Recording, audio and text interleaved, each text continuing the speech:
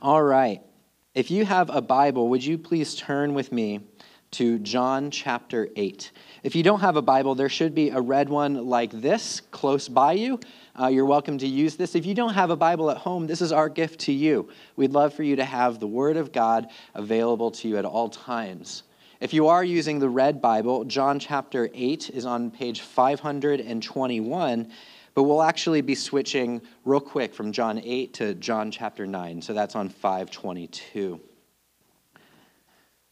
For the last couple of weeks, we've been looking at these 7 statements from Jesus in the Gospel of John, where Jesus is making claims about who he is and what he is here to do.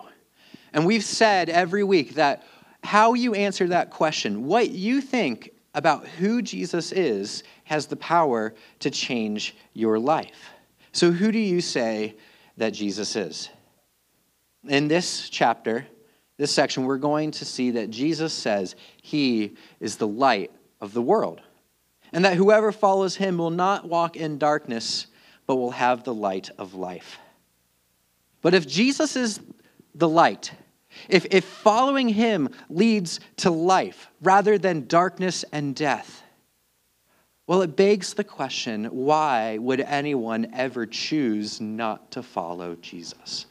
I mean, if this is true, that by following Jesus, you can have life to the abundance and forever, why would anyone not believe? Maybe you've asked that question. You know, why do some people believe in Jesus and other people don't? Maybe you grow up and you had a friend and you've wondered, why am I following Jesus, but this person isn't? I mean, we grew up in the same community. We went to the same school. We even maybe went to the same church growing up. But why is that person not following Jesus now? Or maybe you have a family member and you've wondered, why have they not seen the glory of Jesus and believed in him? What's going on? Maybe you're asking that now. You've got a friend who isn't yet following Jesus. Why do some people follow Jesus and others don't? That's what we're going to look at today. That's what John chapter 8 and 9 is going to talk about. And as we try to find an answer to that question, there's actually 3 other questions that we'll see answered in this passage that will help enlighten our understanding of why some people see the light and follow Jesus and others don't. And so if you have your bulletin out and want to follow along with notes, here are my 3 questions that we'll be looking at. First question is, why can't we follow Jesus on our own? Second is, what does it take to follow Jesus? And the third question is, how do I know that I'm following Jesus? So why can't we follow Jesus on our own? What does it take to follow Jesus? And how do I know if I'm following Jesus? Let's read, starting in John chapter 8. We're going to be bouncing around a lot, actually, so if you want to follow in your bulletin that has the precise verses, that's where we'll be. Starting in verse 12. Again, Jesus spoke to them, saying, I am the light of the world. Whoever follows me will not walk in darkness, but will have the light of life. And then in chapter 9, as he passed by, he saw a man blind from birth. And his disciples asked him, Rabbi, who sinned, this man or his parents, that he was born blind? Jesus answered, it was not that this man sinned or his parents, but that the works of God might be displayed in him. We must work the works of him who sent me while it is day. Night is coming when no one can work. As long as I am in the world, I am the light of the world. Having said these things, he spit on the ground, made mud with the saliva. Then he anointed the man's eyes with the mud and said to him, Go, wash in the pool of Siloam, which means sent. And so he went and he washed and he came back seeing. And they brought to the Pharisees the man who had formerly been blind. Now it was the Sabbath day when Jesus had made the mud and opened his eyes. And so the Pharisees again asked him how he had received his sight. And he said to them, He put mud on my eyes, and I wash, and I see. Some of the Pharisees said, "This man is not from God, for he does not keep the Sabbath." But others said, "How can a man who is a sinner do such signs?" And there was a division amongst them. And so they said again to the blind man, "What do you say about him, since he has opened your eyes?" And he said, "He is a prophet." And they answered him, "You were born in utter sin, and you would teach us?" And they cast him out. Jesus heard that they had cast him out, and having found him, he said, "Do you believe in the Son of Man?" He answered, "And who is he, sir, that I may believe in him?" Jesus said to him, "You have seen him, and it is he who is speaking to you."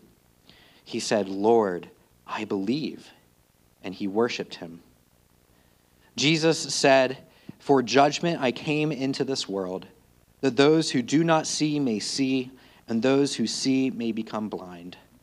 Some of the Pharisees near him heard these things and said to him, "Are we so blind?" Jesus said to them, "If you were blind, you would have no guilt. But now that you say, 'We see,' your guilt remains." Let's pray. Heavenly Father, we do pray that you would open our eyes so that we may see the light of life in your Son. In his name we pray. Amen. So first, why can't we follow Jesus on our own? Well, to put it simply, we're blind, we're stumbling in the darkness, and we can't see. And that's the essence of this passage. We are blind, and we are stumbling in the darkness, and we can't see. A few years back, my wife Sarah and I, we were living in India. I've talked about that a few times. We had this great chance while we were in India to visit the Taj Mahal. I mean, you've seen pictures, but until you see it in person, it's beautiful. It's radiant. The sun glistens off of the white stone, blinding your eyes. It is glorious. But actually, in the city of Agra, where the Taj Mahal is, the Taj Mahal is one of a handful of tombs that are beautifully ornate for you to go and visit. And there's this other tomb that we visited on that trip, and it was called the Tomb to Akbar the Great. And it's this red stone tomb, similar in size and structure, but a little bit smaller than the Taj Mahal. And in the center building of the Tomb of Akbar the Great, there is this opening with a ramp that descends down into the earth. And it's down this ramp, inside of a room, the actual tomb exists. And now this tomb was built back in the early 1600s, and so there's no electricity in this whole complex. And the entrance to this ramp is already enclosed inside of the main building. And so when you're down in this room, under the earth, in this dark room, and a cloud covers the sun, it goes pitch black.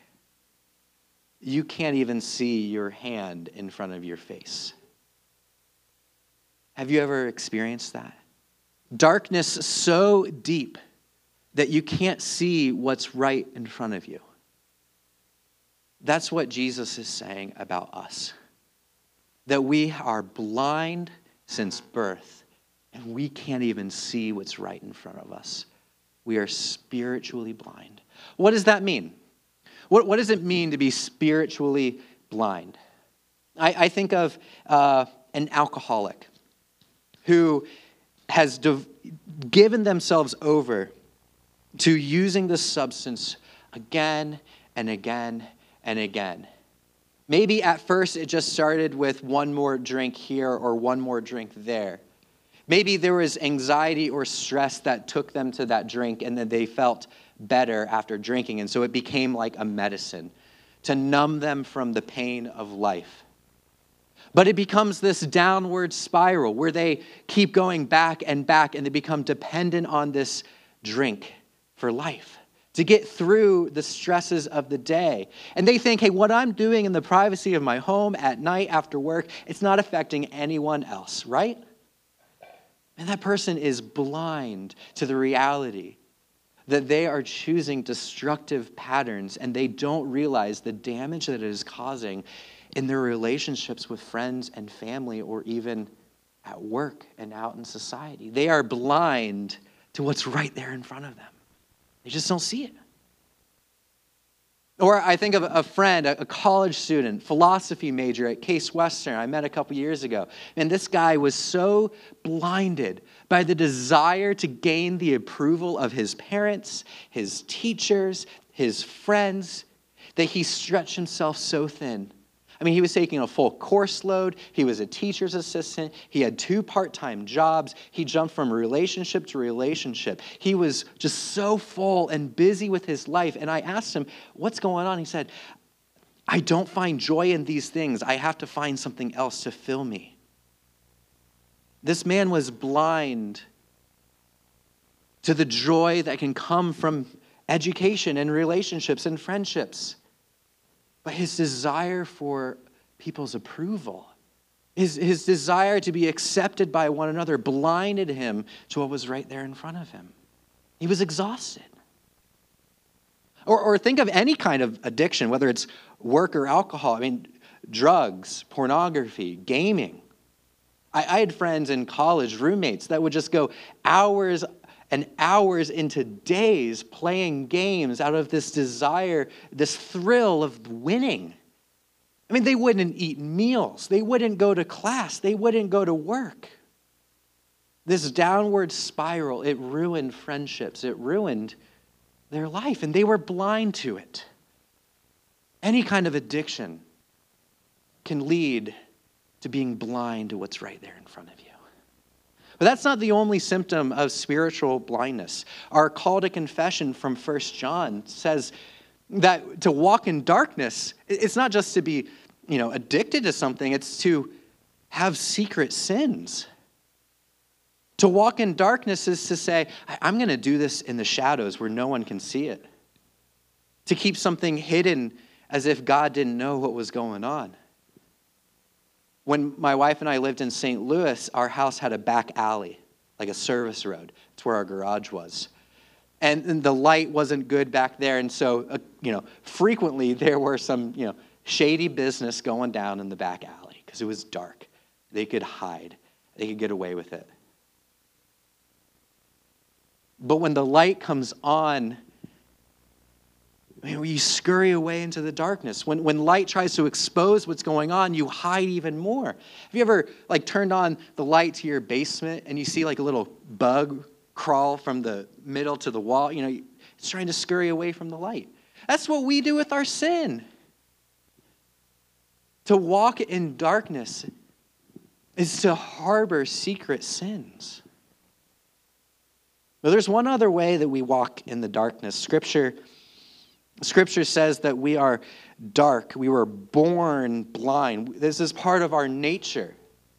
Scripture says that we were born in sin. Not that we were born with a desire for sin, which is true, but that we were born with a sinful nature. By default, our heart is against God. The Apostle Paul says that no one searches after God. By default. No one. Friends, the reason why we can't follow Jesus on our own is because we are blind and stumbling in the darkness. Whether that's an addiction or harboring secret sins or simply refusing to acknowledge that God is real. That's why we can't follow Jesus on our own. So that leads me to the next question. What does it take? What does it take then to follow Jesus? Well, we need to be like the blind man. We need to have someone open our eyes. We need to have someone show us the truth that is right there in front of us. Look with me at verse 6 and 7. Having said these things, Jesus spit on the ground and made mud with the saliva. And then he anointed the man's eyes with the mud and said to him, "Go, wash in the pool of Siloam." And so he went and washed and came back seeing. We need someone to open our eyes, to experience what this man experienced. Jesus took mud and he covered his eyes and told him to go wash, go clean, and he did, and he could see. I love what John Calvin says about this mud on the eyes. John says that Jesus took mud and put it on his eyes so that the man would be doubly blind, so that he would know and that we would know that we need not just physical sight, but spiritual sight. That we need not just to be able to see the world, but to see the truth of who Jesus is. We need someone to open our eyes. The Greek philosopher Plato, he tells this story. It's really a parable. It's called The Cave. If you took any philosophy class, you know Plato's cave. Here's how it went. Plato says, imagine there's this cave. And on the inside of this cave, there's a row of prisoners who are shackled. Their hands and their legs and their necks are shackled. And they've been there since childhood. This is all they've ever known. And their faces are towards the back of the cave. And all day, every day, all they see is what's on the wall. Because behind them, there's a fire. There's a fire outside of the cave. And between the fire and the cave, people and animals carrying different things come and go. Normal day happens. And all these prisoners ever see is the reflection from the fire on the wall. All they see are shadows, but to them, that's reality. To them, that's all they know to be true. In many ways, they are blind to the truth, but they think that they see. And then Plato continues. He says, now imagine if someone went up to one of the prisoners and unlocked them and brought him outside of the cave. Imagine what would happen to that prisoner. I mean, he would, yes, see the light, but his world would just explode. He would see truth for the first time. I mean, his eyes would hurt adjusting to the beauty of the world, but he'd be enlightened to know that what he thought was the truth before was just merely a shadow of the reality. Friends, that's what we need. We need someone to unlock our chains, to open our eyes so that we can see the true light and follow him. The blind man is not the only blind person in this story. The Pharisees are also blind, and they need to be set free. Look at their blindness. Look at verse 16. Some of the Pharisees said about Jesus, "This man is not from God, for he does not keep the Sabbath." But others said, "How can a man who is a sinner do such things?" They are blind to what is right there in front of them. They have seen the work of Jesus bringing sight to a blind man who has never seen in his life, and they say, no. They're staring at the cave wall. They need to be set free. They simply can't see and believe what is staring them right in their face. What they need is someone to unlock their chains. They need to have happen to them what happened to the blind man. They need to have an encounter with the Savior Jesus. What does that look like? What does it look like to have an encounter with Jesus that results in believing in him? Well, let's look at the life of the blind man. He was born blind. He was desperate. He was in a posture of desperation to know that there was something else out there. And when Jesus made himself known to him, it was the answer to what he was looking for all along. He was willing to say, the life I'm living now is not reality. This can't be it. There has to be something more. And so that when Jesus says, go and wash, he is willing to obey no matter what. The Pharisees think that they know the truth, but they're wrong. They're not desperate enough to see the truth that's standing right in front of them. But I think that our song that we just sang, Come Ye Sinners, is so important. I apologize about the lyrics being messed up there, but this is one of the lines from that song. Come ye weary, heavy laden, lost and ruined by the fall. If you tarry till you're better, you will never come at all. An encounter with Jesus doesn't say, hey, pick up your life and then come follow me. Get everything together and then come follow me. No, it says, I'm desperate for a Savior and my life is falling apart. I don't know what's true. I don't know what's going on. Jesus, I need you. Jesus says, come and experience the light of life. Now, anyone who has seen the light, anyone that's seen the light of life and has believed in him and followed him, this story gives us two responses. Two responses that need to be true of anyone that has seen the light and is following Jesus. The first is to have tremendous humility. The blind man, what's different about this blind man story than any other blind man story in the New Testament, because Jesus has done this a couple times, usually when Jesus is walking and there's someone who needs healed, they cry out, Jesus, help me. Jesus, save me. Jesus, have mercy on me. But in this story, he doesn't say anything. He doesn't even know what's going on, and Jesus comes up to him.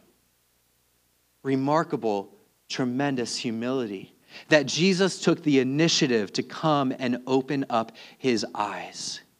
I mean, if we're blind, we have no power to make ourselves see. It is only by the grace and mercy of God that he shines his light into our hearts and gives us sight. How dare we, when we look at a friend or a family member who does not believe, how dare we if we ever think how much better we are than them? You and they were both blind. And by the mercy of God, he opened your eyes. Tremendous humility. But the second response that is not only appropriate but expected of anyone that has seen the light is to have a deep, loving desire to share the truth of the light of the world with those who are in the dark. Plato's analogy continues. The prisoner who's been set free, he sees the world, and what does he do? He runs back into the cave to unlock his friend's chains. He runs back in and says, this is not true. Come into the light. Come see the world. For anyone who has seen the light of Jesus and has experienced life in him, we need to have a deep and loving desire to share that truth with those who are in the dark.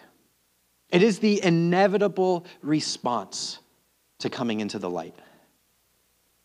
I would venture to say that if you do not yet have a heart that is deeply hurting for lost friends and neighbors who are in the dark, then I might even question whether or not you've experienced the light yourself.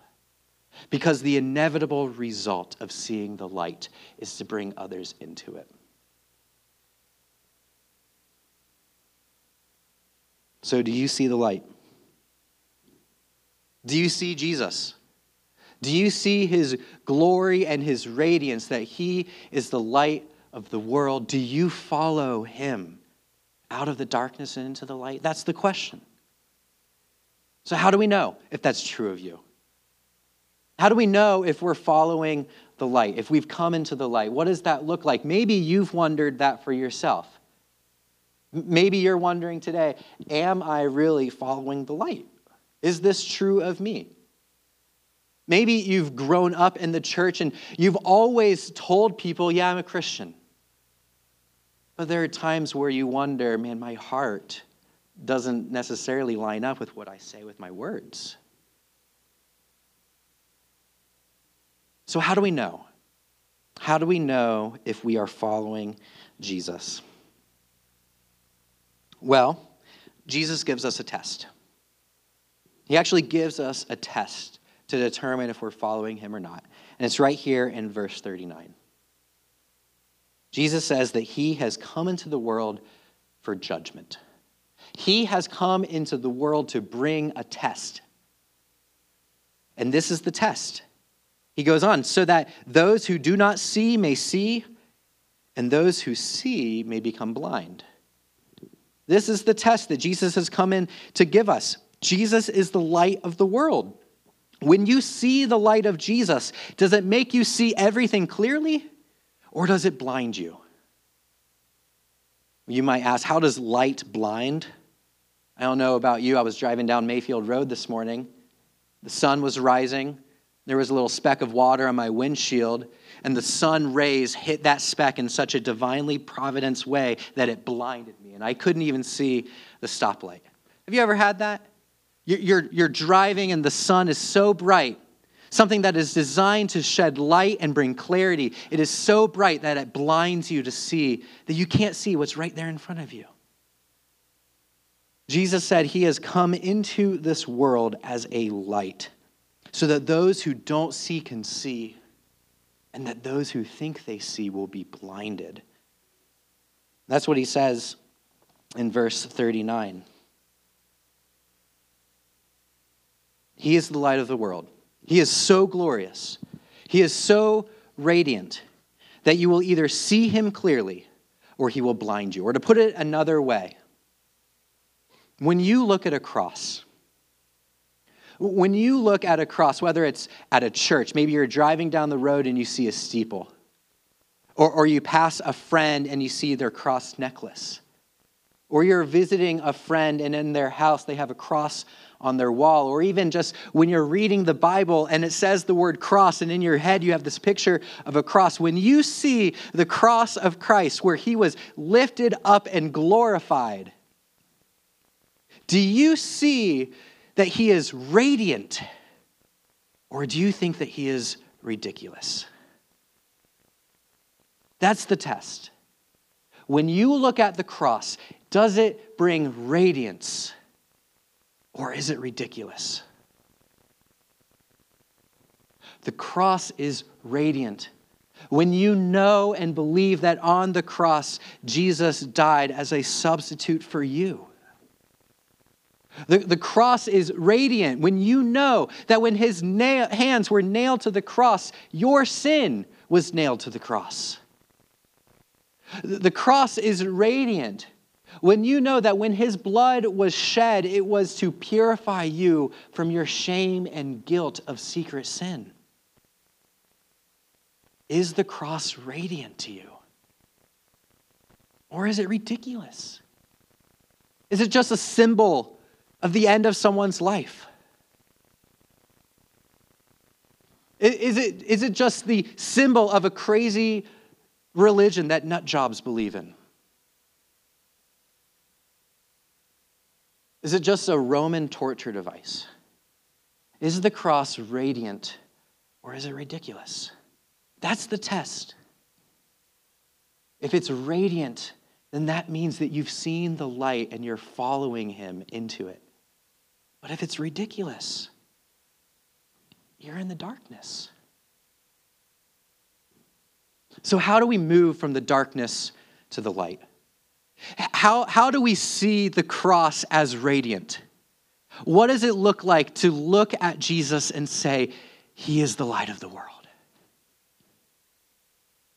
You have to know and believe and treasure in your heart that what took place on the cross, brought you life. All of the Gospels tell us this, that when Jesus died, he died at 3 o'clock in the afternoon, when the sun was shining. And as he died, darkness fell upon the earth. It blotted out the sun. In the middle of the day, darkness came upon the earth that blotted out the sun. And as he gave up his last breath, Jesus cried out, my God, why have you forsaken me?"